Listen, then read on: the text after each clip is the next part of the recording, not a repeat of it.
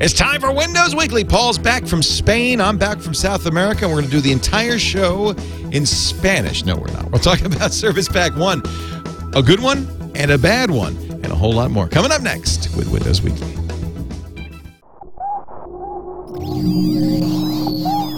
Netcasts you love. From people you trust. This is Twit. Bandwidth for Windows Weekly is provided by CacheFly at CacheFly.com. This is Windows Weekly with Paul Thurrott, episode 197, recorded February 25th, 2011. Angry Bricks. Windows Weekly is brought to you by GoToAssist Express. If you're an IT or software consultant, up your competitive edge and grow your business with GoToAssist Express. For a free 30-day trial, visit gotoassist.com/windows. And by FreshBooks, the easy online invoicing service that gets you paid quickly and makes you look professional. Get started with a free package at freshbooks.com. And by Hover.com. Hover is domain name registration and management that's simple. For 10% off your new domain, go to windows.hover.com.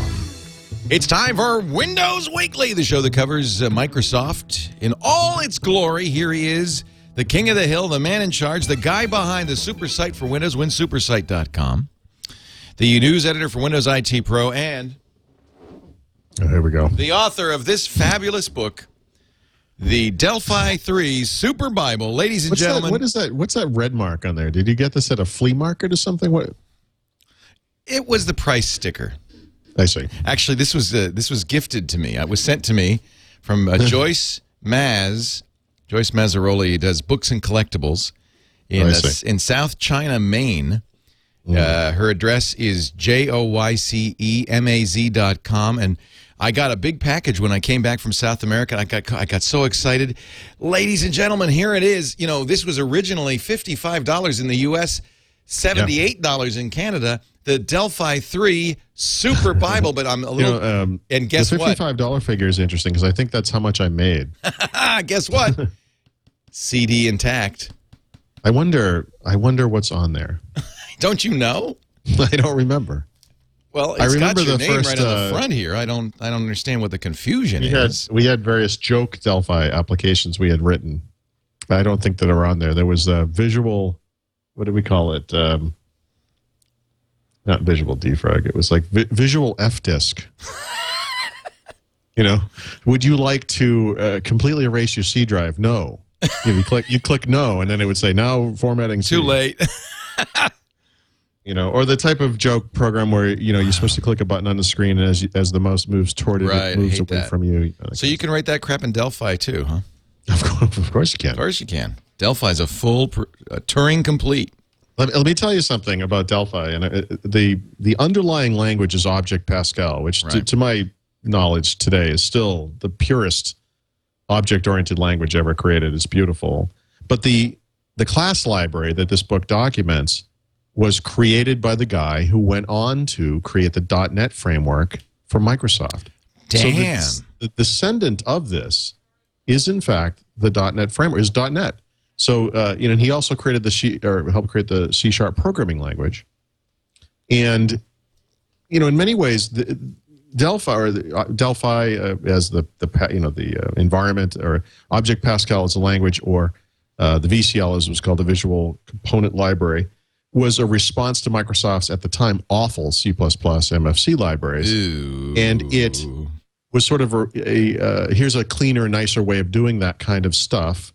And then Microsoft basically bought the guy, and they made their own version called .NET. So all this .NET stuff that's happened over the past, 12 years is a direct descendant of that stuff. So, you know, humble beginnings, but those are really the beginnings. Want to know where T-Common dialog came from? See page 487. Want to know about T-Dataset and its descendants? See page 593. Yes, everything you've always wondered about life is here in the Delphi 3 Super Bible. Look for it today. those were simpler times. Joyce, I just want to thank you so much for sending me this book, and we've been using it to hold the door open, and it's just done a damn fine job. I'm just happy someone got some use out of it. No, I'm keeping this baby. This is good. So for those of you who don't listen to the show on a regular basis, this is Paul's first book, right? No. Oh, not even your first book? No. Well, I mean, I'm gonna have to go search for more. You'll never find my. What was your first book? It was probably, I think it was Visual Basic 3. It was a educational title. Okay. Maybe Excel 90. Was that Gannett? Who did you do that for? No, this is for Addison Wesley. It was Benjamin Cummings. It was their educational print or educational division. I'm not sure that's the right term. Awesome. Yeah. Awesome. So, Paul, it's been a long time. First of all, let me thank Tom Merritt for filling in for me while I was gone on vacation. Yeah, it was great. Anything happen? While you were gone? Well, I know one thing that happened because it's funny because, most tech news, here I am in South America on a ship with very limited internet access. Leo, I went away for a week and half the Middle East has fallen. Yeah, this much I knew. I mean, the big stories the little stuff you don't know, but there was one tech story that I could hear the cries of pain all the way down in Patagonia. That was that Windows Phone 7 update. Yes. Something went wrong there. In fact, I have a Samsung Focus. I'm glad I wasn't here. Yeah. Because that could have been one of the problem devices. Although, could have been. I'm hearing now, supposedly, you should be able to recover any of these phones, apparently. Oh, okay. There was a fear so what there for a while. happened? Yeah, I can't explain what happened exactly, but I can't explain it, says Paul. I can't explain it. Who can say? Because when I left a month ago, you were just depressed about the update. It hadn't come out yet. But this isn't the update. So this is the funny thing. This isn't the update. What the hell is this? Update. This update that you're talking about is a new little update that they had to kind of push out at the last second because what they discovered was that if there was a bug in the updating mechanism on some of the phones. It was a device issue. So they had to ship this little update before they could deliver that real first update. So I call this first update a pre-update. Oh, it's the update that you need before you update. Yes, it updates the updating part of the phone. I know, it's crazy. Crazy talk. So it was released without any warning, essentially. In other words, we didn't know it was coming. And it happened while I was away. And I saw the note that it had happened, and I thought to myself, there's no way I'm putting this thing on my phone. Yeah, you were smart. Here. You were smart. So you knew. You kind of had a sense. I didn't. Well, let's just say things haven't gone so well with these guys. So I'm not saying I don't trust them, but I didn't have the opportunity. I did check to see if it was being made available to me, and it wasn't. So I guess I lucked out because, like you, I have a Samsung Focus. So now that the dust has settled, what it appears has happened is that, according to Microsoft, approximately 10% of all Windows phones, or about 17 or 18 devices, would have an issue with this update.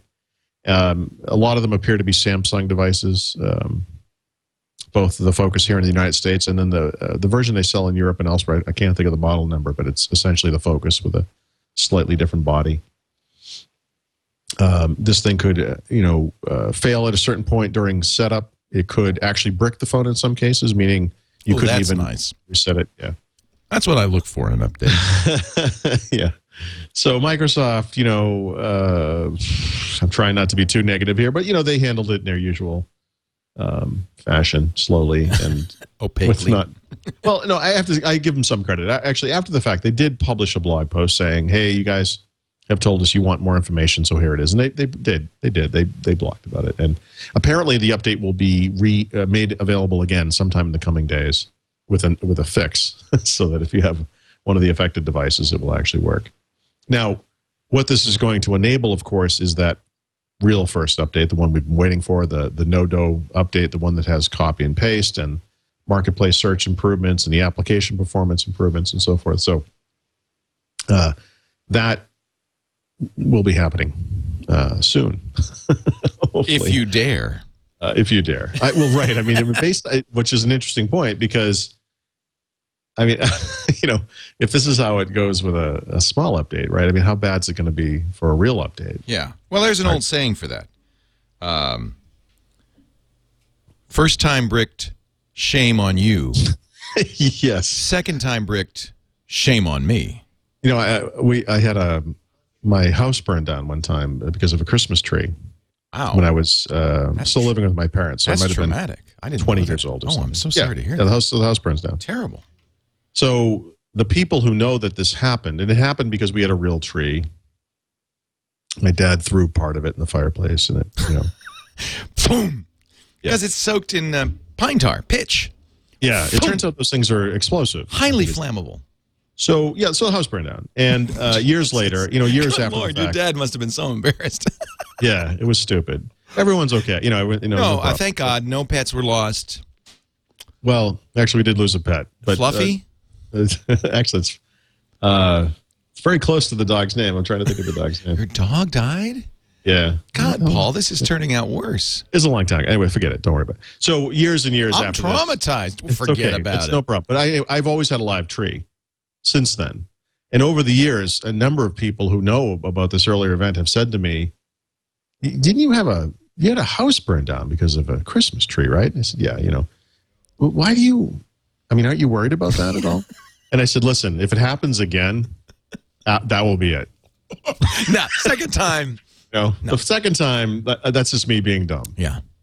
Yeah. Well, I think you now know enough not to throw it in the fireplace.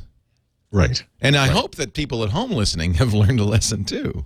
Yeah. So when you tell that story to people, not to beat the Christmas tree thing to death, there's a certain group of people who have no idea that this can happen. And then there's the other group of people who can see it coming because they already know that this is what happens to those kinds of trees. Yeah. I didn't know this. Burst into flames. Yep. Oh, it went right up it was unbelievable. Burst into flames. Yeah. And we tied that to Microsoft's system update for Windows. Yeah, so the house burning down is 7. a lot like this Windows Phone update. Got it. So, which you can see why I thought of that. I've learned from Tom Merritt now to keep the thread of thought going. Yes, Normally, I just go, woo. Nicely done. No, so this will enable this update. Now, one of the other things that's happened this week is that Sprint announced their first Windows Phone, and it's coming on March 20th. And that timing is very interesting because Microsoft had said previously that this first update would ship sometime in the first half of March. And, of course, March 20th is in the second half of March. And this first update includes the code needed for Windows Phone to work with CDMA networks on which... So they'll have to update it based by March 20th. Well, there are apparently phones out in the world now. I think some were being sold in India by mistake, perhaps, and then some will be sold in the United States that include this first update. So the Sprint phone will include that update 1 out of the box. It will have to because that's what enables it. Who's do you know whose hardware they're using or anything? Yeah, it's HTC. Oh, good. Yeah, and apparently the first Verizon phone, if I'm not mistaken, is also HTC. I'd have to go back and look that one up. And Verizon's will come out. I guess if they're going to do a CDMA phone, they might as well do Verizon. There is a Verizon one coming. Yeah, it's coming roughly the same time. It's weeks away. Yeah. You know what? Believe it or not, and I know it's a little contrarian. I like Sprint. I don't have any experience with Sprint. Let me think about that for a second. We used my brother and I used the Sprint mobile, like a MiFi type of device driving down to Florida, and that actually worked pretty well. But as a phone, I've not really used Sprint. You kind of, Sprint and T-Mobile both as the also-rans of the phone industry. Can be better because you don't have as many people sharing the data and the bandwidth and stuff. And I think Sprint's data is actually very fast. There are definitely advantages to going with the smaller guys sometimes. I guess it depends. I think everyone's needs vary. Verizon is clearly the king for this country, but then again, if you live in a certain area, it's not going to matter. If you can't get Verizon service where you live, then Verizon is not the phone for you. As a traveler, I would say Verizon is probably the best choice for someone who has to go around the country. U.S. only. U.S. only. U.S. only. As soon as you go out of the country, it's the worst choice. Yeah, well, they have world phones. I mean, I've not looked at their packages for international usage. I'm not sure what those are like, but AT&T's gotten a lot better. I think we've talked about this a little bit. They get a lot of bad press and bad ratings and so forth. But I mean, they've gotten better. They've certainly gotten better. But there are definitely areas where they're lousy. You drive out in the middle of Colorado, like I have to do when I go to work. Where my work office is, and you might as well be on the moon. There's the GPS has you out 300 miles in the desert somewhere, and the phone doesn't work. It's just the way it is. Well, and this really emphasizes the advice we used to give. It all changed in 97 when 2007 when the iPhone came out. Yeah. Which was choose your carrier first based on coverage in your area or where you go. Well, maybe that will be the case very soon. It seems like the iPhone is going to head to more carriers, and then, I think it's already the case because every carrier at least has. If they don't have the iPhone, but they have everyone has an Android phone, and everyone will have Windows phones. So you have good smartphone choices on every carrier now. Yeah, you don't have to have the AT&T iPhone. It's not right. In other words, when the iPhone first came out, if you wanted the iPhone, you sort of had to make do with AT&T. Yeah. Oof. I don't think that's the case anymore. I really don't. But if you want an iPhone now, at least you have choice. And hopefully later you'll have more choice. And then, but yeah, I don't really have any Sprint experience, so I can't really say. I guess I think that people who live in certain areas will know, which carriers happen to be best there. I remember when I left that you were predicting that Nokia would use Microsoft's Windows Phone 7, and they did, didn't they? Announce that they were going to do that while I was gone. Yeah, I don't know that I was. I mean, I think this was. You thought it would happen. Yeah. I was hoping that they would do something a little more dramatic. I think that both companies need a little bit of a push over a cliff to get them, to the right state of agitation about their current market share, state, and so forth. But it seems like they have. It's not obviously as simple as they're just another Windows phone maker. They're also going to work very closely with Microsoft. So there's a special relationship there. But it seemed to me like they should have done something very dramatic, i.e., a merger or Microsoft buying Nokia or whatever, and that would have sent this message that Microsoft in particular is serious about this, because I think right now there's a sense that, even though I know from talking to the company and people at the company, Microsoft is serious about Windows Phone. Microsoft was serious about Zune too, by the way, 3-4 years ago. But I'm trying not to laugh.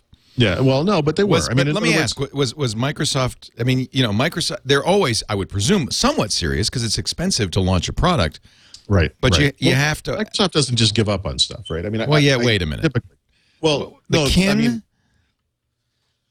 Right, but the Kin is not a big platform play. In other words, so they weren't serious about the Kin. No, they weren't. I mean, I think unfortunately for the Kin, the Kin was seen as a spiritual successor in a way to the Sidekick.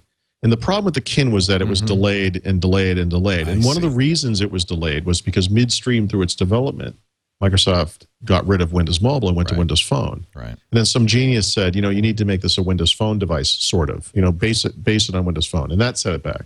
And I think by the time that the Kin launched, they had already put enough money into it and resources that they sort of felt obligated in a way to do it.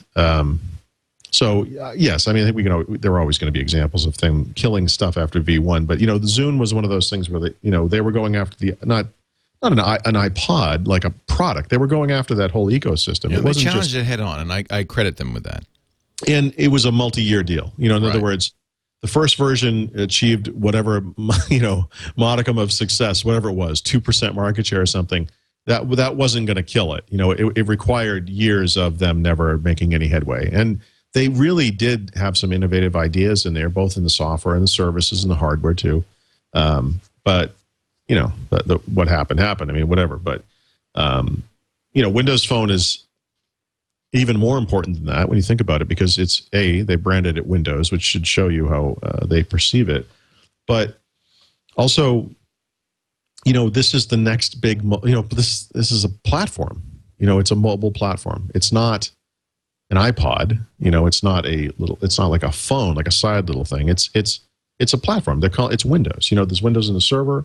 There's Windows in the web. There's Windows in the PC desktop. There's Windows on the phone. There's a core to what they're doing. So they're serious about it. It doesn't seem like it sometimes, I know, and it certainly doesn't seem like it sometimes to me. But I think it's important to remember that to Microsoft that they are very serious about this, and they're doing the best they can. Yes, they are. Yes, they are. Don't bug us. We're doing the best we it's, well, can. yes, it's funny because I think what happened too with Windows Phone was that people within the company made the argument correctly that their current strategy was not working. So why don't you let us do it? Here's our idea, and it was a small team, and I think that sort of guerrilla mentality worked very well in some ways, but I think you're also seeing the limitations of what is somewhat of a small team, comparatively speaking, compared to Windows, right, or Office or Windows Server. They've been thrust onto a very big stage here. They need to really show up, and I think it's just growing pains is what we're seeing here. So, look, at least this thing that happened with this sort of non-update, the pre-update, as I call it, right, and not with update 1. Imagine, can you even imagine what the news stories would be like if update 1 failed for 10% of users, right? But do people make the distinction? I don't even. Update's an update. Well, I think this is a very minor thing. The software update itself. Obviously, when you're shipping an update that's going to change the functionality of the phone, it's a bigger deal, I would think. I guess the way I would put it is this: I think that a lot of Windows Phones users are going to go out and try to get that first update. They want it, so they'll seek it out. This one, you may have heard, there's some update out. It's not that update. And the interest goes away. I think that they weren't bitten as hard by that. So we'll see, I guess. But hopefully they get it right, for the real update, the real first update, as I think of it. The actual update instead of this we're phony. We're going to pretend this update didn't happen. Bricking. We're just going to look forward. This isn't the update you're looking for. Exactly. Yeah. I'm just glad I was in South America. That's all I can say. Well, like I said, I could have done, I never was offered it, but. Oh, so it wasn't pushed to everybody. No, not immediately. It would have been over time, but as it was going out, what they discovered was, oh wait, we have problems. You would think they would have tested this, like just take. There's how many phones out? 9 at most. Just a tip. One of each. Buy one of each. And try the update. Just see what happens. See, I think the problem is that is what they did. Oh, and it wasn't enough. Yeah, because not every phone failed. Not every Samsung failed. So maybe it's some weird interaction between the software you've installed and the amount of free space or whatever. Have they ever solved the SD card issue? No, they've never. They pretend that has never happened. And I get email about this. We've talked about this. You could have done this if you'd done it in 2006 or 2007, but it's too competitive a market right now for you to stumble like this, Microsoft. You can't. You need to be perfect. This is not a fact. This is my take on this, my opinion or my guess based on what little I do know about it. But the way I perceive it is that Microsoft was goaded into providing this functionality because their wireless carrier partners demanded it. Yeah. And they wanted nothing to do with supporting it. And still don't. They just don't. They want to wipe their hands of this. So I believe there are only a handful of phones that have this. And I know that Samsung is one, and I think there's one other that's a non-Samsung, and that's about it. I don't think there's many. They just don't want to deal with it. Yeah. So the 30, I put a 32 gig card in mine that I found on Amazon. It works fine. I've never had any issues. It's still in there. I've never reset the phone. It's no problem at all. But that doesn't mean that I can recommend this to anyone else because other people will buy the same card and it won't work for them. It is one of those trial and error things, but it's a tough thing when this doesn't work. What class is the flash RAM that you're using? Is it class 4, 6? Is it like super fast? It's not 6. No. You know what? The performance characteristics of the card are not. Let me see if I. That's not the issue. No, it doesn't matter. So the one I have is, let's see, it's a Patriot, a genuine Patriot memory card for Samsung Focus is how they advertise it on Amazon. It is let's see. Actually, I don't know. Doesn't say. Well, I found it on Amazon. So if you search for, let's say, Patriot memory card for Samsung Focus, you'll come up with it. It's expensive now. It's actually, excuse me, too. It's also only 16 gigabytes, not 32. But it does say for Samsung Focus. So it does, which is the reason I said, what the heck, I'll try this one. I'll try it, right. Yeah. And let me see if I mention it in my blog posts about this. No, I don't know. No, I guess not. Sorry. Yeah, I don't. Okay, class 4.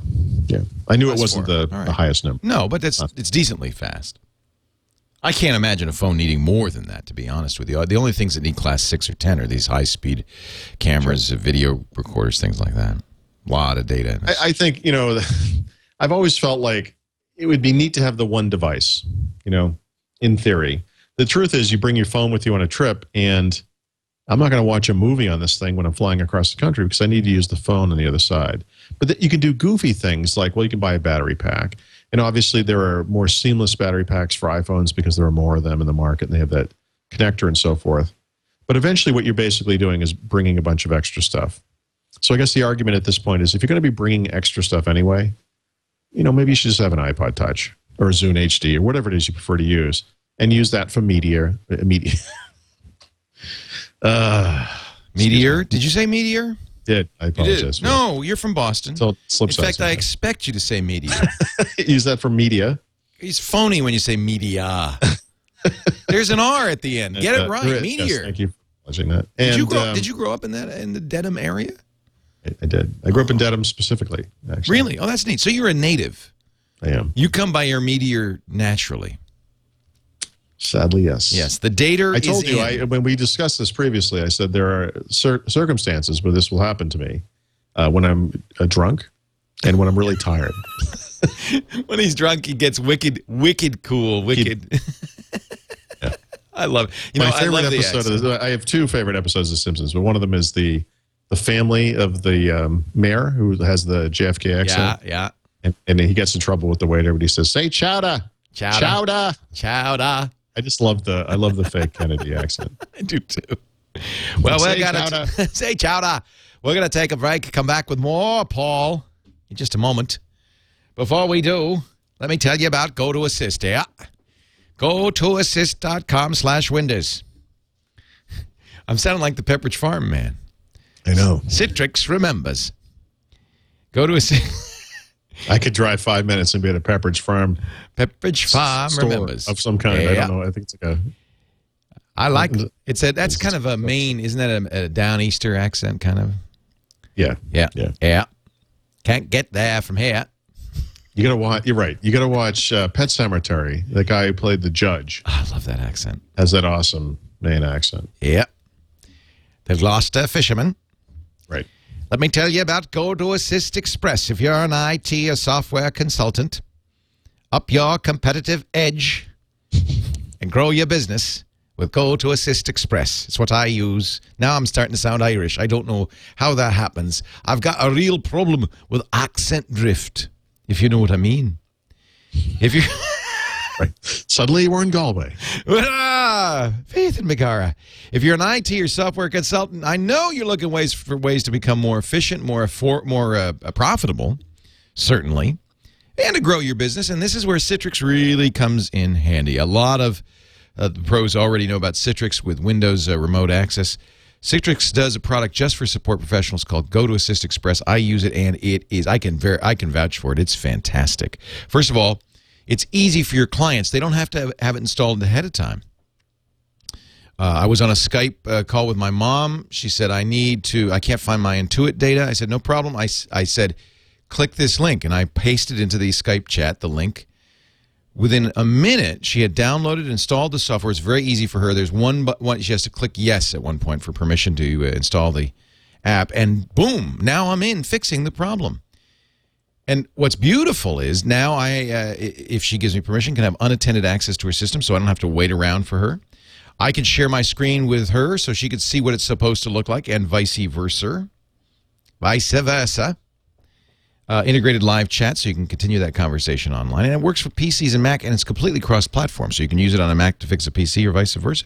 You can even drag and drop fixes. So if you've got a hot fix or a patch, you just drag it over there and double-click it. You can run up to 8 sessions at once, so once you start that patch, you're not stuck sitting there watching the hourglass. You can go over to the next one and the next one. That's why you're more efficient. I think they were quoting a study that said GoToAssist Express users report a 40% improvement in productivity. That's like 2 days extra a week. Try it free for 30 days. You be the judge. They do have day passes, of course, in the monthly subscription, but this is free for 30 days. Go to the website, gotoassist.com/windows.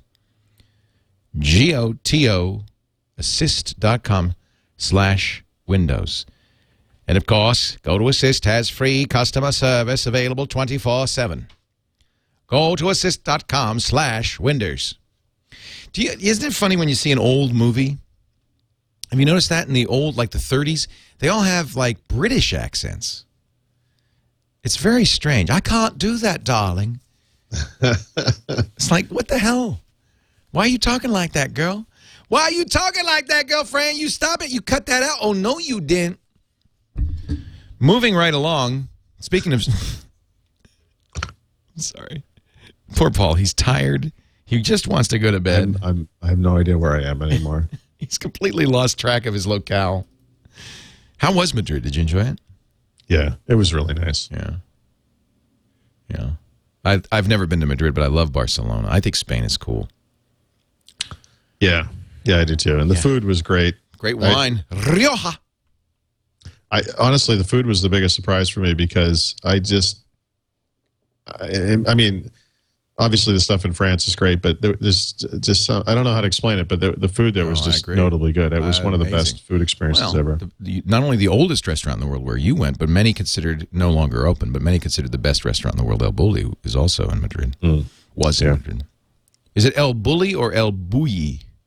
I don't know. Yes. The other thing is, Spanish is the easiest language in the world. My wife knows some French. I know a little bit of French. Right. If you know a Romance language, yeah. But these languages are inscrutable. Spanish, for whatever reason, is very simple. My wife, and I were both picking up, the types of things you wouldn't normally be able to pick up, either something recorded over the subway system or the voice of a guy calling out something in a restaurant or whatever it was. We find ourselves understanding way more than has ever happened in any other place. It's funny. I had the same experience because I was in Argentina, Chile, and Peru, all Spanish speaking, and in fact, kind of more Spanish style Spanish than Mexican style Spanish. Right. Even in Castilian in some areas, and I thought, I got this strong sensation. If I stayed here a few months, I could pick this up. My wife said we should just leave the TV on and we'll be fluent by the time we go home. It's crazy. There is something neat about that. I loved it. Yeah, it doesn't happen in France. French is a very complicated language like English that has a million special cases and has inscrutable rules about what things are feminine and what things are masculine. It's crazy. But doesn't Spanish have Spanish is no, but it's all very it's very clear what is. It's scrutable. Yeah, it's scrutable.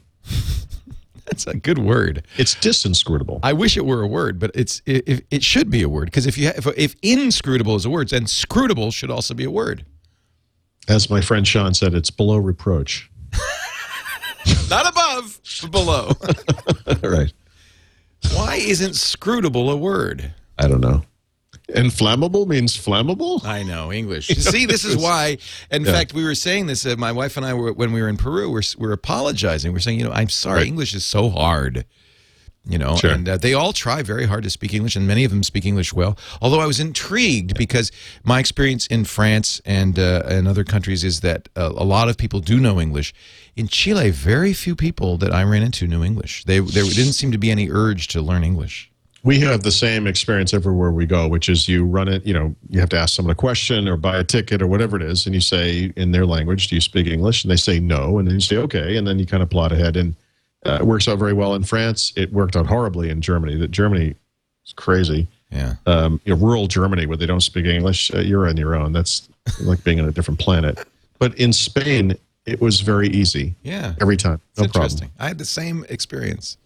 Yeah. It was fun. I love Latin America. I have to say, I highly encourage you at some point to. I'll get there. Trek. It's really wonderful. It's going to take some time, but Windows 7 Service Pack 1 came out while I was gone too. Yeah, there were a lot of milestones for Service Pack 1 when we were gone. They released it to manufacturing, then they released it to MSDN and TechNet and to volume licensing, and then this past week they released it publicly. That's great. That's great. It's up there on Windows Update if you want to get it that way. That should be the easiest way, unless you're obviously a system administrator and need it for other purposes. But take about half an hour to install. And as with any classic service pack, if you do it right, when everything's done, you should notice nothing. So that's kind of the way it works. Exactly the same as it ever was. Yeah. Which sounds dumb, but again, No, in that's the what world you of want. service packs, that's what you're looking for. If it's a choice between that and bricking my phone, Right. I'll pick that every time. There's a new Windows Phone ad that just came out. Have you seen this one yet? Yeah. Should I play it just for people who haven't watched it? This is the What If commercial. And I'm sure if with the cooperation of This YouTube. is, what if the most beautiful phone in the room was also the smartest? Yeah. Why don't you do it for me? Then I don't have to play this video. Every time an ad like this comes out, you sort of scrutinize it to see if there's any hidden new app in there. I'm not hearing anything. Yeah, it's no sound. Why not? Why not? So it's like Netflix, which is already around, and was it OpenTable probably, the game stuff, which is awesome. Little portable Xbox right there. It's a nice demo.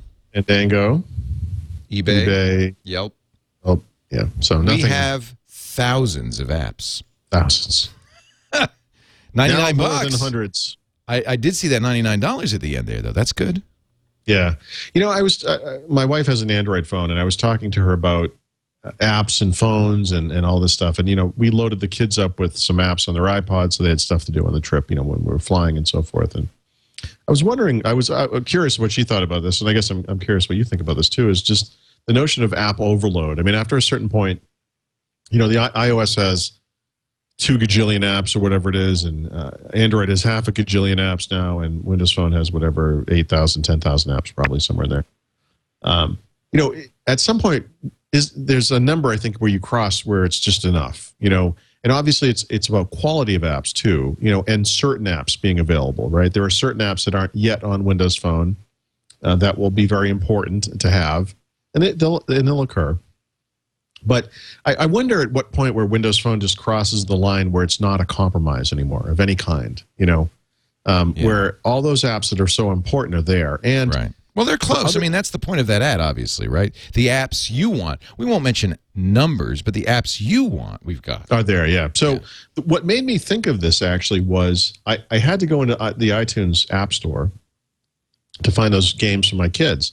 And I don't play games on an iPod, or I do a little bit on the iPad just to kind of check out what's going on there, because obviously it's a new platform and everything. But I don't play a lot of games on these things. And I was curious to see what had changed with regards to iPod Touch and iPhone games since the last time I did this, which was months ago. In fact, the last time I really did it in any meaningful way was the last time we went away with the kids, from last August. So it's been 6 months, let's say, or whatever.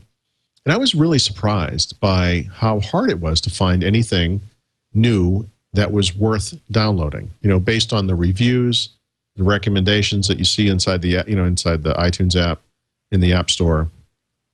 I had a hard time because I sort of thought, well, if I could find 10 or 12 games, some mixture of paid and free games, this would be a great number. And I actually couldn't do it. I think I found maybe 7 or 8.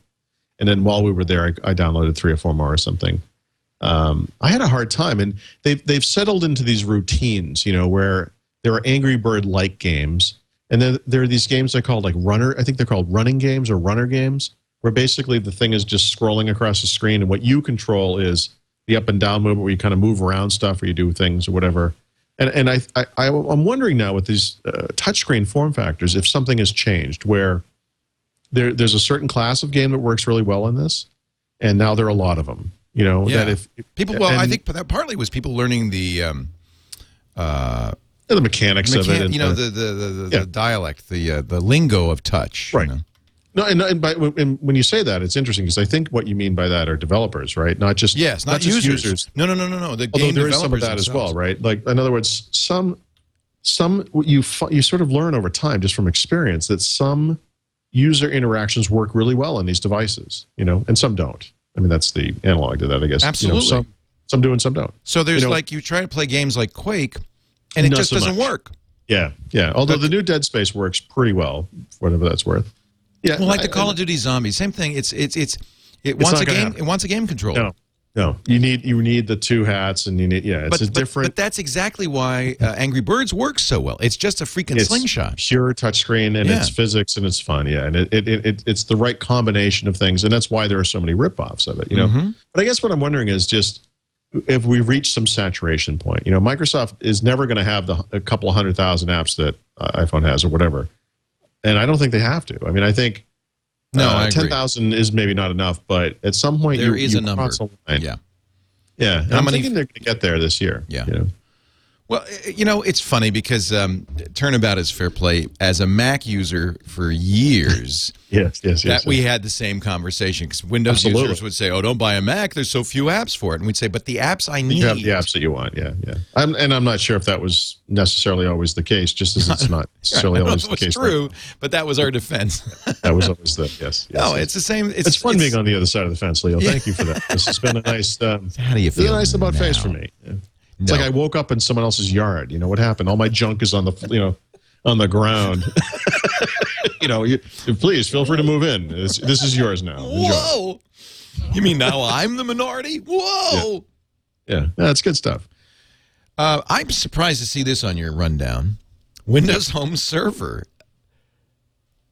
I thought we'd written that one off. Veil is out now, or is this? So you may recall. Yes, I do. I vividly do.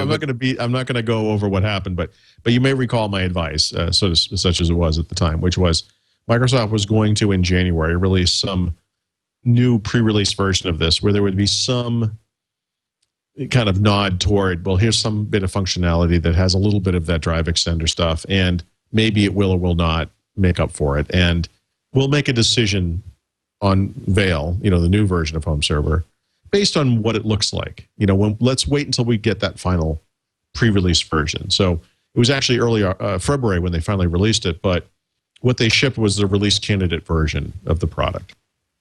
And I installed it not on my main server box, but on a different machine, a physical machine. I wanted to really use the thing, put some content on there and see what it looks like. And I wanted to really evaluate whether I could use this thing going forward. I mean, because right now, my home infrastructure, as I call it, I don't know, it's not much of an infrastructure, but my home network is based around Windows Home Server.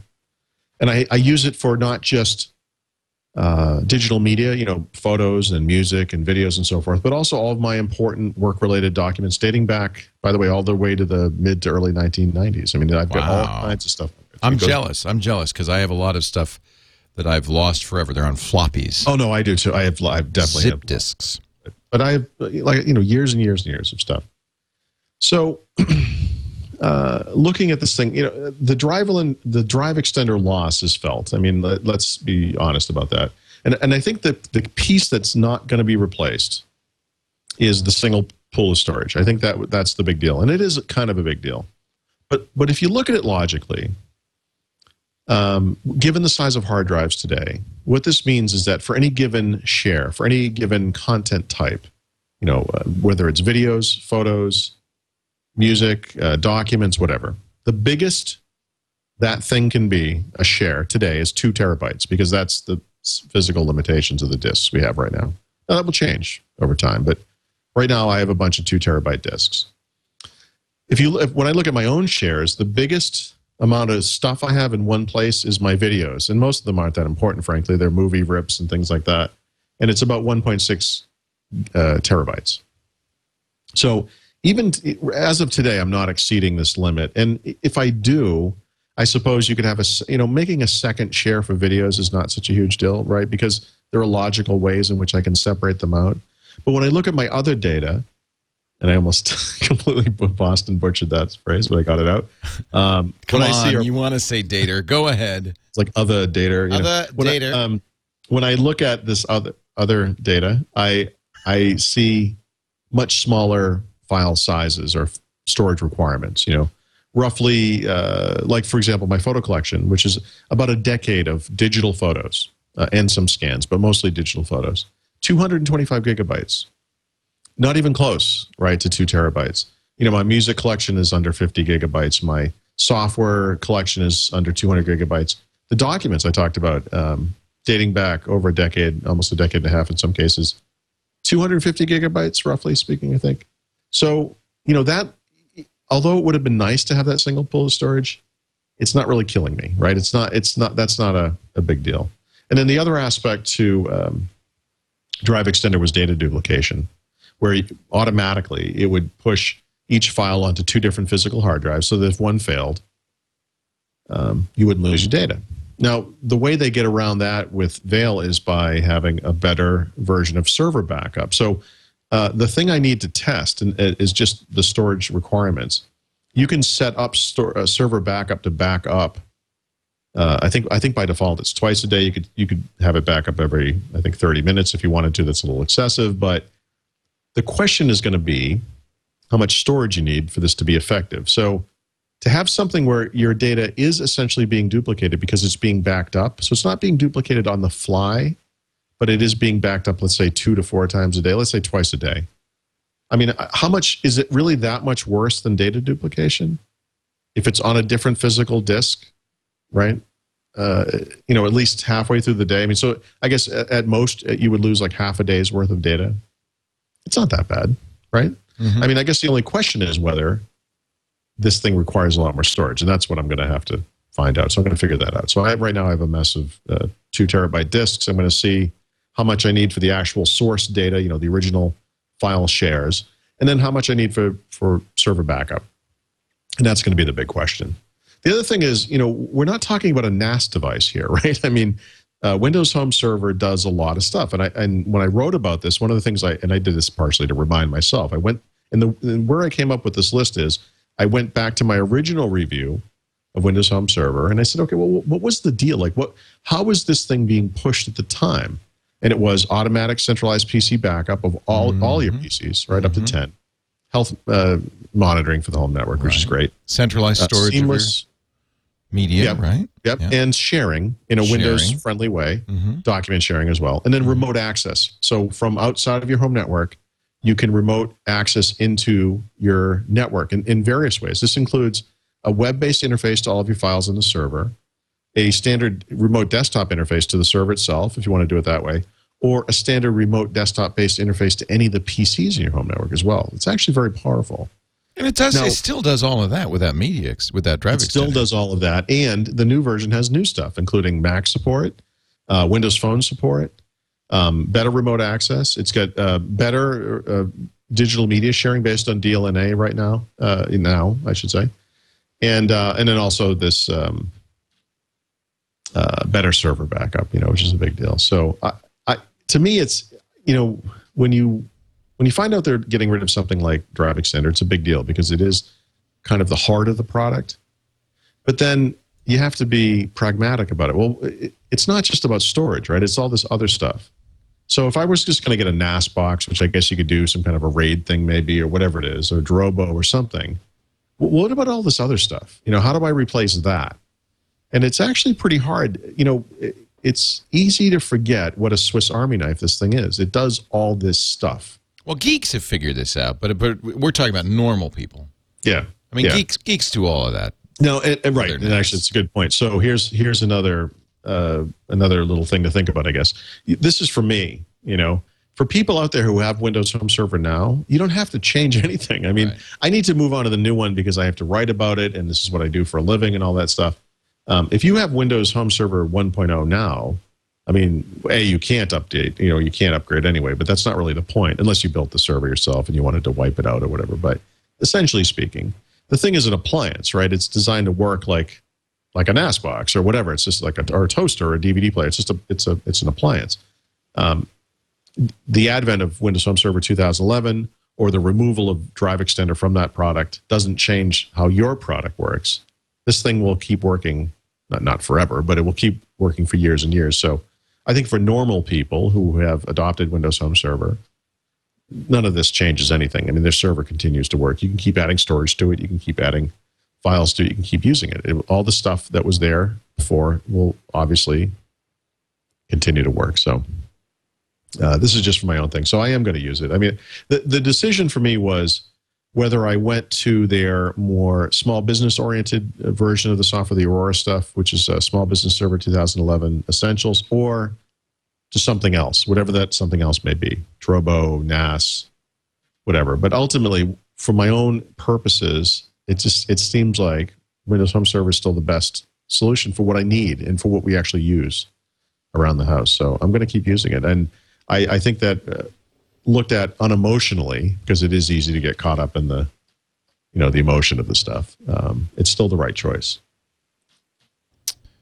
Yeah. Oh, and I just wanted to add too, I've gotten dozens and dozens of email from people who have found out on the web, and there are various home server sites and so forth. There are third parties who are creating replacements for a drive extender. So these things will probably be delivered as a plug-in for Windows Home Server 2011. Oh, that's a good idea. But, there you go. Yeah, except for one thing. I just want to remind people that this is your data, and these third parties, we don't know who they are. It's not Microsoft. It's not some company we've ever heard of. It could be a couple of guys in a garage, which is fine. But I can tell you that right now, there's no way I would ever consider using something like that personally, because this is my data.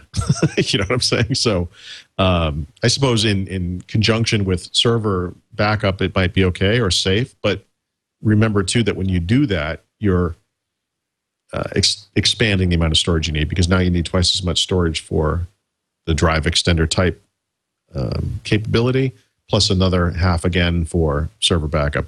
Plus, I don't know. Again, we don't know how much that's going to require. So I would give that some time. I think is my point there. Some of these things may prove themselves to be reliable and safe. Some of them may be shipped and then never updated. I think we need to give that stuff some time. I'd be very careful about anything that touches your data.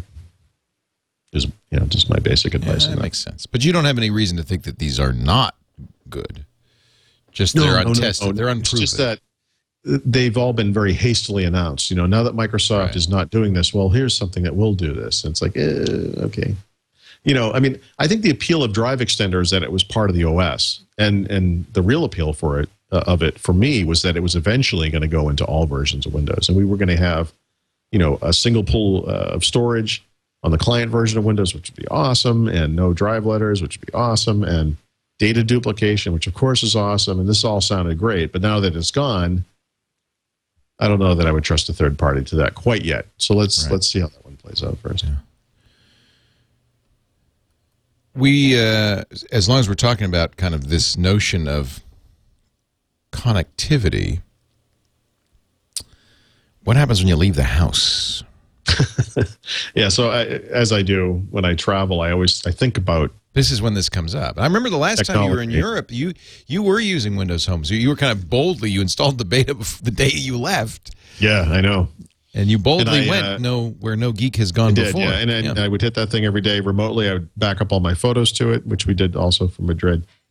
I love that kind of thing. But, when I travel like you, I'm sure, I look at what people are doing on computers and devices and things. And I look to see what's on those screens. I walk up the plane or the train or whatever I'm on, and I look at the screens and I see, and I can tell you over the years, the trends have changed pretty dramatically. I remember for years and years and years, it was a sea of Dell laptops, and everyone was playing solitaire with the occasional Excel, and that was basically it. You're right. When I flew to Denver last month, I sat in the exit row on a plane where every single person in that row had an iPad, except for one guy, and he had Samsung Galaxy Tab. Mm-hmm. And that is a big change. The other big change is that, it's in the United States at least, I see a lot of MacBooks around in the real world, whereas I would say 2 years ago back, I would see them in press rooms, yes, because people who are in the press love Macs, but I wouldn't see them out in the real world. And now I do. I really do. What? I was surprised to see a lot of MacBook Airs on the plane. Yes, I actually. So the Denver flight, I saw someone with a MacBook Air and an external DVD drive watching a movie. Oh, no, that's just strange. That's just stupid. But you don't see a lot, it's in Europe, in Madrid anyway, lots of Nokia phones. Absolutely. In fact, ads for new phones. I only saw maybe 2, maybe 3 iPhones in the entire country when I was there, but it's a different mix and a lot of the little phones, not the big smartphones like we think of them now, but the little slider phones, and people it looked like they were running little apps and, different things. It's an interesting, different mix. But, we've talked about the theme here where, the future of computing is very clearly mobile and connected. And for that to happen, a lot of things have to happen. I know people listening from Australia, for example, have very expensive tiered data. And to them, this is a distant dream. And I think the connectivity stuff, we're still some ways away. Oh, because, man. Did I feel that on this trip? I have all these great connectivity solutions, but without adequate bandwidth means nothing. Yeah, absolutely. And even in the United States, it's a problem. There is no real seamless way with most computers to switch from network to network and just have it work.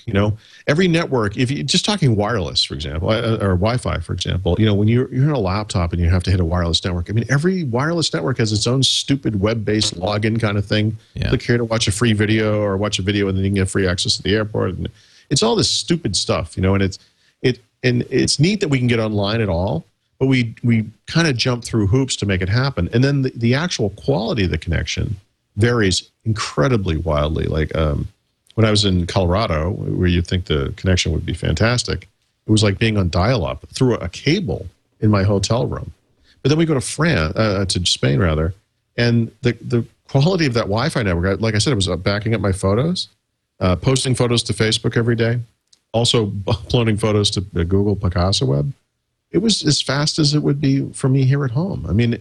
It's crazy how all over the map it is. But the one thing that has changed in the past year, and this is just the biggest thing in the world, and it is so important, and it has really fulfilled 50% of that mobile and connected piece, is battery life, at least on computing devices, not so much on smartphones. But, Apple's laptops have, for the past few years, have gotten phenomenal battery life. When I was away, I got an email from Lenovo about some ThinkPads that they subsequently released. They have a laptop coming out next month that gets 15 hours of battery life with a standard battery, and then you can pop out the DVD drive and put in a little slice in there, and then it gets 30 hours of battery life. That's probably that new Sandy Bridge mobile part, right? Right, it is. Yeah. It's T420, and they have a T420S that gets slightly under it, somewhere in the 24-hour range with the extended battery. And then they have an X220 coming out, same deal. And then, of course, the new MacBooks, where Apple is, I think, using a new system for determining the battery life. Yeah, because they went down. They went down. But now they're not lying. They're not lying, yeah. And I think it's possible if you're doing something different. For whatever reason, I've noticed Apple devices in particular, if you're doing something like watching a movie, you would think this would kill the battery. Right. But actually, it does better just watching a movie. So if you're in an offline situation where you're on a plane watching a movie, I bet they do better than the 7 hours that they have their own systems rated for. And then there's the iPad, and for all the problems of the iPad with the screen reflection and all that, those are things that Apple is absolutely going to fix probably as soon as next week. But the battery life on that thing is phenomenal. It's crazy. And on my flight home from Spain, of course, I'm jammed into some, carriage class thing like cattle, and there's 6 inches between me and the seat in front of me. So I'm not getting any work done. I'm not even going to pretend. So I watched movies on the iPad the entire way home, and 7 hours in the air, that kind of thing. I think when I got home, it was the battery life was at like 60%, something like that. That's amazing. 60%. Battery life is just not a problem. Yeah. If you have a modern device, I think that's been solved. So I think now we have to turn our attention to this connectivity thing. I think that's the big deal, frankly. And then the issues associated with it. So, for example, when I'm in Spain or France or Germany, whatever, I can't access Netflix. Amazon announced that streaming service. I wanted to check that out, but it detected I wasn't in the United States, even though I have had an account with Amazon for years and years. They know I'm from the United States. I'm paying for it with a credit card from the United States, right? They still can't stream it to me when I'm away without doing some hokey, you have to trickery. Proxy it, yeah. Yeah, proxy, yeah. At a cost, per month or whatever. Well, and speed issues, too. Yeah, probably. Yeah. But, I think, so that stuff needs to be worked out. But I think that's related to bandwidth, right? I think these are essentially, this is to bandwidth is sort of like licensing issues with music. You know how it's different from country to country. I think it's a related concept. It's just something that needs to be worked out. But obviously, the big thing is just is connectivity, and it's something that we certainly haven't solved in the United States, and maybe it has been solved in certain countries to different degrees. But it's one of those things, and the cost of bandwidth is crazy. You know, I paid $50, actually $60 for 50 megabytes of 3G data through my Windows phone through AT&T, which it's wonderful that it's available, but it's expensive, right? I mean, I can't go to Europe and leave my phone on like a normal person. You have to kind of manage it, and I'd like to see that stuff get better. But yeah, every time I go away, I think about this stuff, and of course, the big trips like the international trips there's a kind of a broader set of issues, of course, around this stuff, but it's interesting how it's all kind of coming together. I think we'll get there. Yeah. Before we get to our next topic, let me talk a little bit about our friends at you must do invoicing from time to time, do you? Yeah. In fact, we had an ad for this probably last week, and you need to try this. I actually recommended this to my wife because she also does. Yeah. She does more than I do, actually. I use it for years. Now I have people. Yes, you're right. Well, having people would be good too. Yeah, there's one way to go. But if you're a freelancer, a small business, and you need to invoice people, and you want to do it the easiest way, do it online with FreshBooks.com. I love FreshBooks. It makes it easier to invoice, of course, but also easier to get paid, which is kind of nice. You can upload your company logo, so those invoices look great. They'll email them, but you also, for an additional price, you can print them and have them mailed, which I often did. Some clients really want a paper copy. Of course, clients can download a PDF of the invoice as well. And then when it comes time to pay, they can pay, of course, by mailing you a check or by a credit card or PayPal or 11 other electronic payment services. So it's very easy for them to pay you. You want to make it easy for them to give you money, believe me. FreshBooks also includes automated late payment reminders to follow up with clients. It does time tracking. You can log your hours, consolidate your timesheets right into the invoice. They even have an iPhone app that will do this, track your time and invoice your customers when you're away from the office. FreshBooks, 2 million people use FreshBooks since 2004. I'm one of them. I kind of miss using FreshBooks. I really do. It was really a great. I'll tell you what. Try it right now. FreshBooks.com. FreshBooks.com, and it's free for up to 3 of your clients. It takes you about a minute to set up the account. FreshBooks.com. When they ask you how you heard about it, do mention you heard it with Paul and Windows Weekly. Fresh. It's fresh. It's fresh. Fresh. Let's talk about Connect, which is one of the bright lights in the Microsoft firmament for 2010. Yeah, as I call it, the rare win for Microsoft in the consumer column. Yeah. And now they got an SDK. Yeah, they've got one coming out for. It's hard to know how to categorize this. They have described it as a non-commercial software development kit. So essentially for enthusiasts, but I think also for these different kinds of markets, even things like healthcare, and they sort of see this Connect device being used in a lot of different places that I think are some of which are going to surprise people. So this is kind of interesting. And it's for Windows. It's not a software development kit for the Xbox. Desktop. It is for Windows desktop. Think desktop. Yeah, that's very interesting. Right. I like that. Yeah, so that's neat. Yeah, it's a neat idea. Yeah. Xbox 360 was very successful last month in the U.S. Yeah, relatively speaking, in the sense that the video game market overall was down year over year. Console sales were down 8.4%, but largely because of the success of the Kinect. The Xbox 360 was the one console that grew year over year from a unit sales standpoint. And, just continued to do pretty well, compared to the competition, so to speak. So supposedly even the Move add-on, which is the kind of Kinect for PlayStation 3, is also doing pretty well. Although those guys were really down. I'm surprised because I didn't like that thing at all. Yeah, I've kind of played with it, at Best Buy, basically. I mean, it looks like a sex toy. I mean, I just don't. I find it to be. I did notice that rubber tip is soft. Okay. And very, very soft and pliable. It just felt good. Interesting. I never thought of it as that, though. I mean, good Lord. No, I'm sorry I brought it up. You're pathetic. Right. Let's see. Amazon has now announced that they're going to do streaming movies for their Prime members free. I'm a Prime member.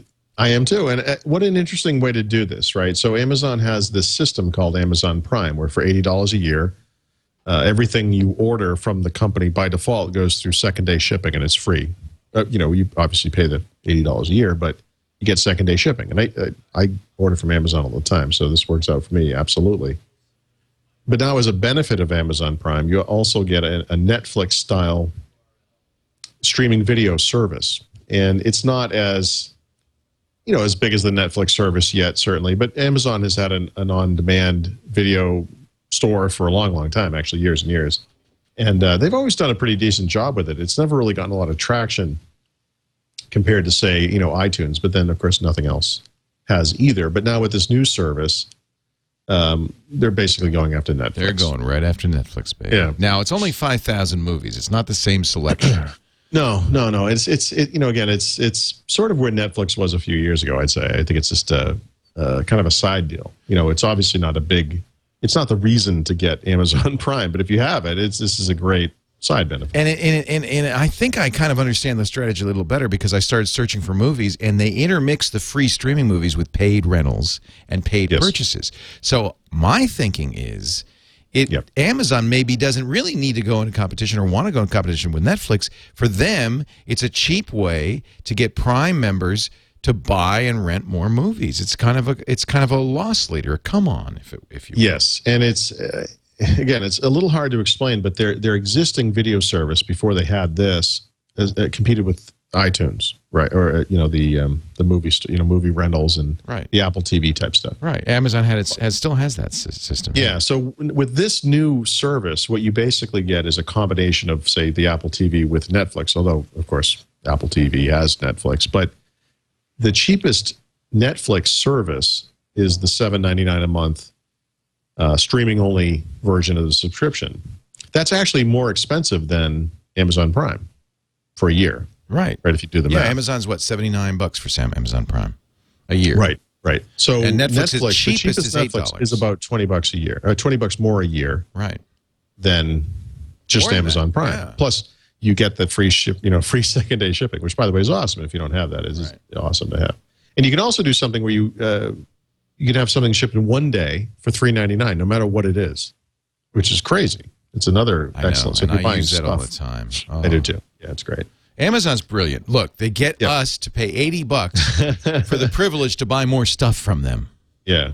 I'm sure they make money on that. There are many problems. Amazon says that this thing is available on all kinds of different devices, and I'm sure it is. But Netflix is so ubiquitous. That there are so many TVs and Blu-ray players and set-top boxes and video game consoles. I mean, it's just everywhere, and it's right now I would say it's a better experience. For me personally, because I have a son who is deaf and needs captioning, Netflix is the only streaming service. Yeah. Well, Hulu has this, although Hulu isn't in this exact category. The only streaming service like this for movies and TV shows that has any kind of captioning at all. And they're actually dramatically expanding that this year. And in fact, they just had an announcement about this. And I think that about 30% of their streaming videos now support captioning. The issue is some of the devices don't. So if you have a Roku box, they don't support it. But they will starting this summer. The Xbox 360, unfortunately, also does not support it currently. But the PS3 does, the Wii does, PCs and Macs do. What am I missing? I think there are some other devices that do as well. So if captioning is an issue for you, Netflix is definitely something you should look at. And it's just something you just don't typically see, for whatever reason. Even, if you look for movies on iTunes that have captioning, it's a small percentage. They're there. They're hard to find, unless you look through the PC software, the Mac software. If you're just sitting in front of an Apple TV trying to find a movie that has captioning, it's impossible. You really have to be sitting in front of a computer. That's true of Netflix too, but it's getting better. So there are some services that have this stuff. Hey, hot news just came in. Yes. According to Win Rumors, is Win Rumors trustworthy? Maybe. I should say. Win Rumors is Win Rumors is my friend, actually, Tom Warren. If I'd known that. Maybe I was trying to be funny. Tom is trustworthy. Guess what Tom says? Is this a Windows 8 thing? No. Okay, good. It's even better, even more exciting. Yep. Even more thrilling. Tom Warren writing winrumors.com. April 6th, Angry Birds for Windows Phone 7. Oh, okay. So the date, that's news, the date. I'm positive we talked about this. Before Windows Phone came out, there was an Angry Bird graphic. Yes. And Rovio, the makers of Angry Birds, said no. Right. Except that it was always going to happen. I mean, so yeah, I guess it's on every other freaking platform. So right. Angry Birds it's on Mac. Was always coming to Windows Phone. Yeah. It was always coming to Windows Phone. And what I was told basically at the time was they talked to the guys. They were they were mad because they scooped because they hadn't formally announced it, and it caused a little bit of a stinking between the two companies. Yeah. But the truth is, this was always happening. This is not like a new development. I mean, they were always working on this. So, by the way, not just Angry Birds, but yes, Doodle Jump, Plants vs. Zombies, yep. Hydro Thunder Go. That is Sonic the Hedgehog 4, Episode 1, and Geodefense.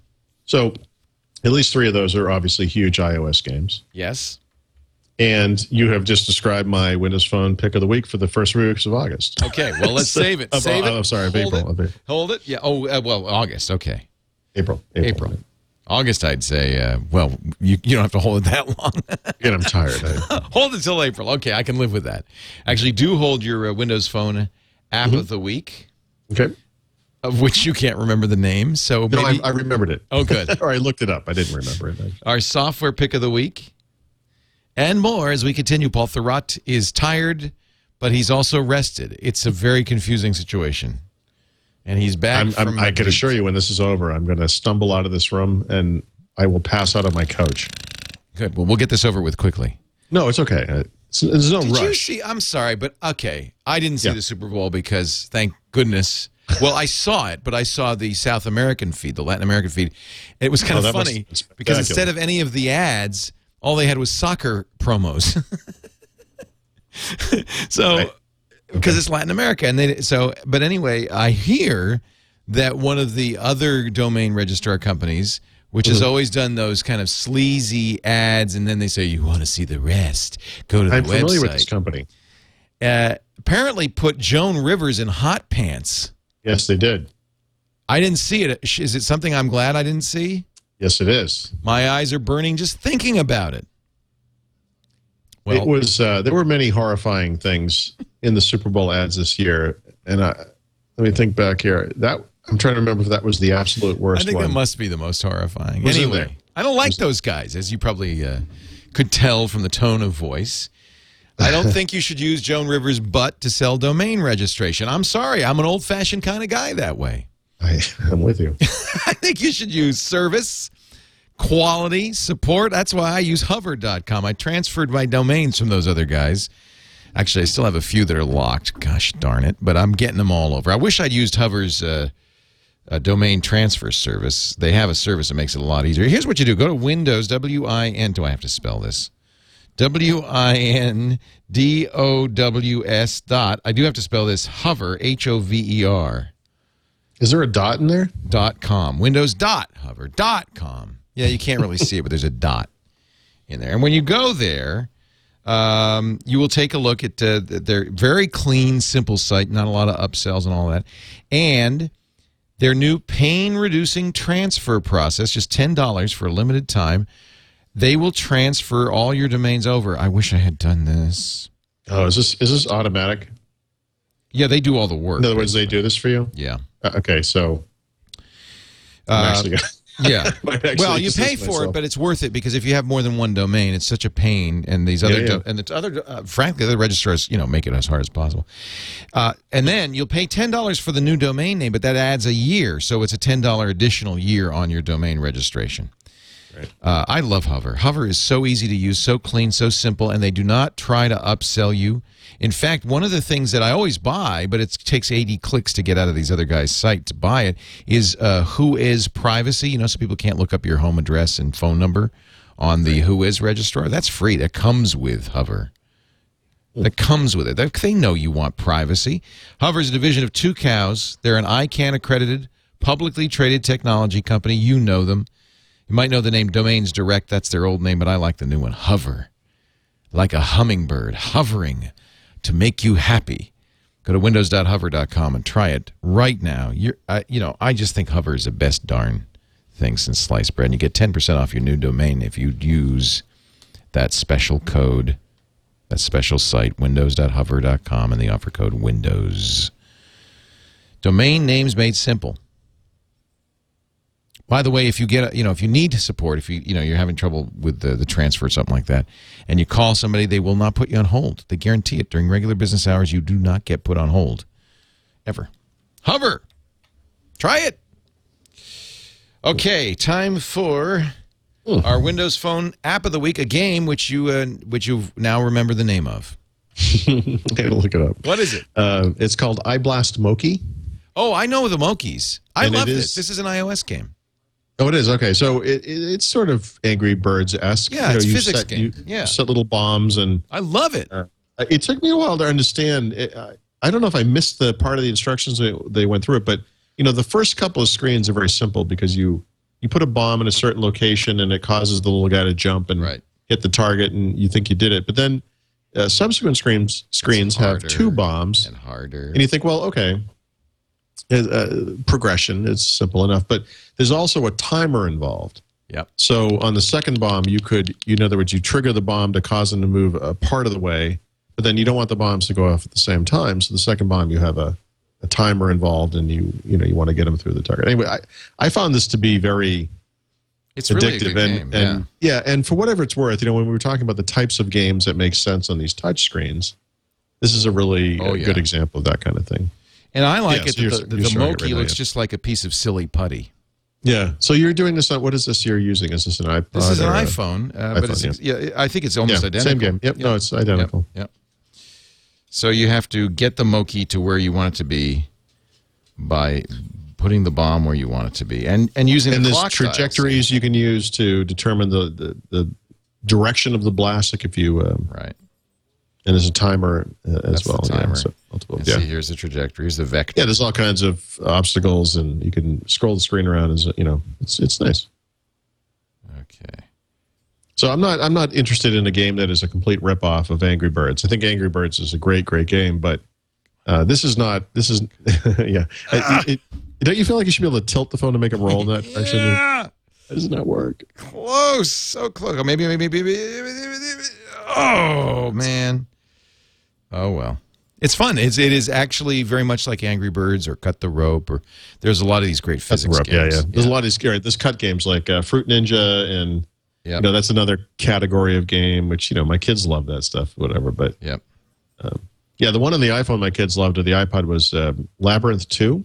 Oh, fun! You can apparently go to a website and design, boards or whatever. They spent some amount of time on this. They seem to enjoy that. Labyrinth 2. Now let's see if I got the Moki this time. Oh yeah, come on, baby, come on, baby. Oh, so close. Little piece of silly putty. He won't cooperate. Anyway, that's that. I agree with you. And is it free? I'm intrigued that you knew about this. Oh yeah, I play it a lot. I like it. I just grab every Xbox Live game that comes down the pike for the phone. So, by the way, Xbox Live achievements for Angry Birds. Of course, yeah, Xbox Live game, yeah. Yeah, you gotta. Yep. Software pick of the week, my friend. So, we mentioned this earlier briefly, but Windows 7 Service Pack 1 is out. So I would just recommend everyone grabbing that and upgrading. Again, from a functional standpoint, you're not really going to notice a lot, but that's not really the point. It's just an aggregation of existing fixes and some new fixes. So it's sort of the baseline for Windows 7 going forward. So definitely something, if you haven't been prompted to download already, you can check Windows Update manually. It should be in there for you. So make that happen. Make it happen, baby. And that concludes this edition of Windows Weekly. I see you have an audible pick. We'll save that for another day. Yep, no problem. No problem. Paul Thurrott back from Madrid. It's nice to have you back. We both went to Nice to have you back as well. Yeah. Spanish language countries. Now, we did this show at a little bit of a different time because Paul was still in Spain yesterday, but we'll be back on our regular Thursday schedule, 11 a.m. Pacific, 2 p.m. Eastern at live.twit.tv every Thursday. If you want to watch live, but of course you can subscribe to the show, and I hope you will, on iTunes, on the Zune store, and everywhere else. Just search. I was for halfway Windows across Weekly. the Atlantic yesterday, and every device in my bag started chiming simultaneously, and it was Time for the show. reminder for the Windows Weekly. Time for the show. Time for the show. Somebody's asking in the chat room, as long as I got you here, what the best way to install the service pack? Would you? It's going to be just pretty straightforward. You don't need to. Do Honestly, a the clean best install. way is to do it through Windows Update because there's actually a prerequisite. So if you were going to download and install it manually, you're going to want to know about that. And I mentioned it in my article about this, but rather than overthink it, really the best way is the Windows Update. And it's not just for that reason. The Windows Update version will check what you already have, and Right. it will just download a smaller bit. And you don't need to do a clean install or wipe or anything like that. No. This won't cause any compatibility issues or anything like that. So I would just do it on Windows Update. Paul Thurrott, get some rest. Did. In fact. And did myself. Get some rest. And thank you so much for being here. Thank you, Tom Merritt, for filling in. You're not going to South by Southwest, are you? No, I'm not. Oh, rats. Sorry. We're gonna I thought about it. It's such a fun event. Is it mid-March? It's mid-March. Yeah, March 13th and 14th. We're going to be there for the interactive the Saturday and Sunday. There's some stuff going on there. I heard a rumor that IE9 might be released there, although I don't. No, Actually- really? It's South by? I don't think that's going to be the I don't case. think But so. Hey, who knows? they will be there. I know that the IE guys will be there. Oh, it's but- so much fun. It's just kind of a party. We're going to be live, so you don't have to go. We're going to be live covering it. I can't really justify it. No, but just watch Twit. Yeah. Saturday, March 12th, we'll be doing the party coverage from 4 o'clock on. Sunday, we're doing. We've got a venue. We've got Momo's Club. yeah, this is Austin. Austin is Oh, I love it. a fun place. Oh, I love Austin. So 1 o'clock, I'll be doing the radio show there. 4 o'clock, TNT. 5 o'clock, Twit. 7 o'clock, a meetup, all at Momo's Club. momosclub.com if you want to know more and find out about it. And boy, it's going to be a lot of fun. We're going to have a blast. So see you in Austin, March 13th. Paul Thurrott, I'll see you next week. All right. Take care. Out of Windows Week.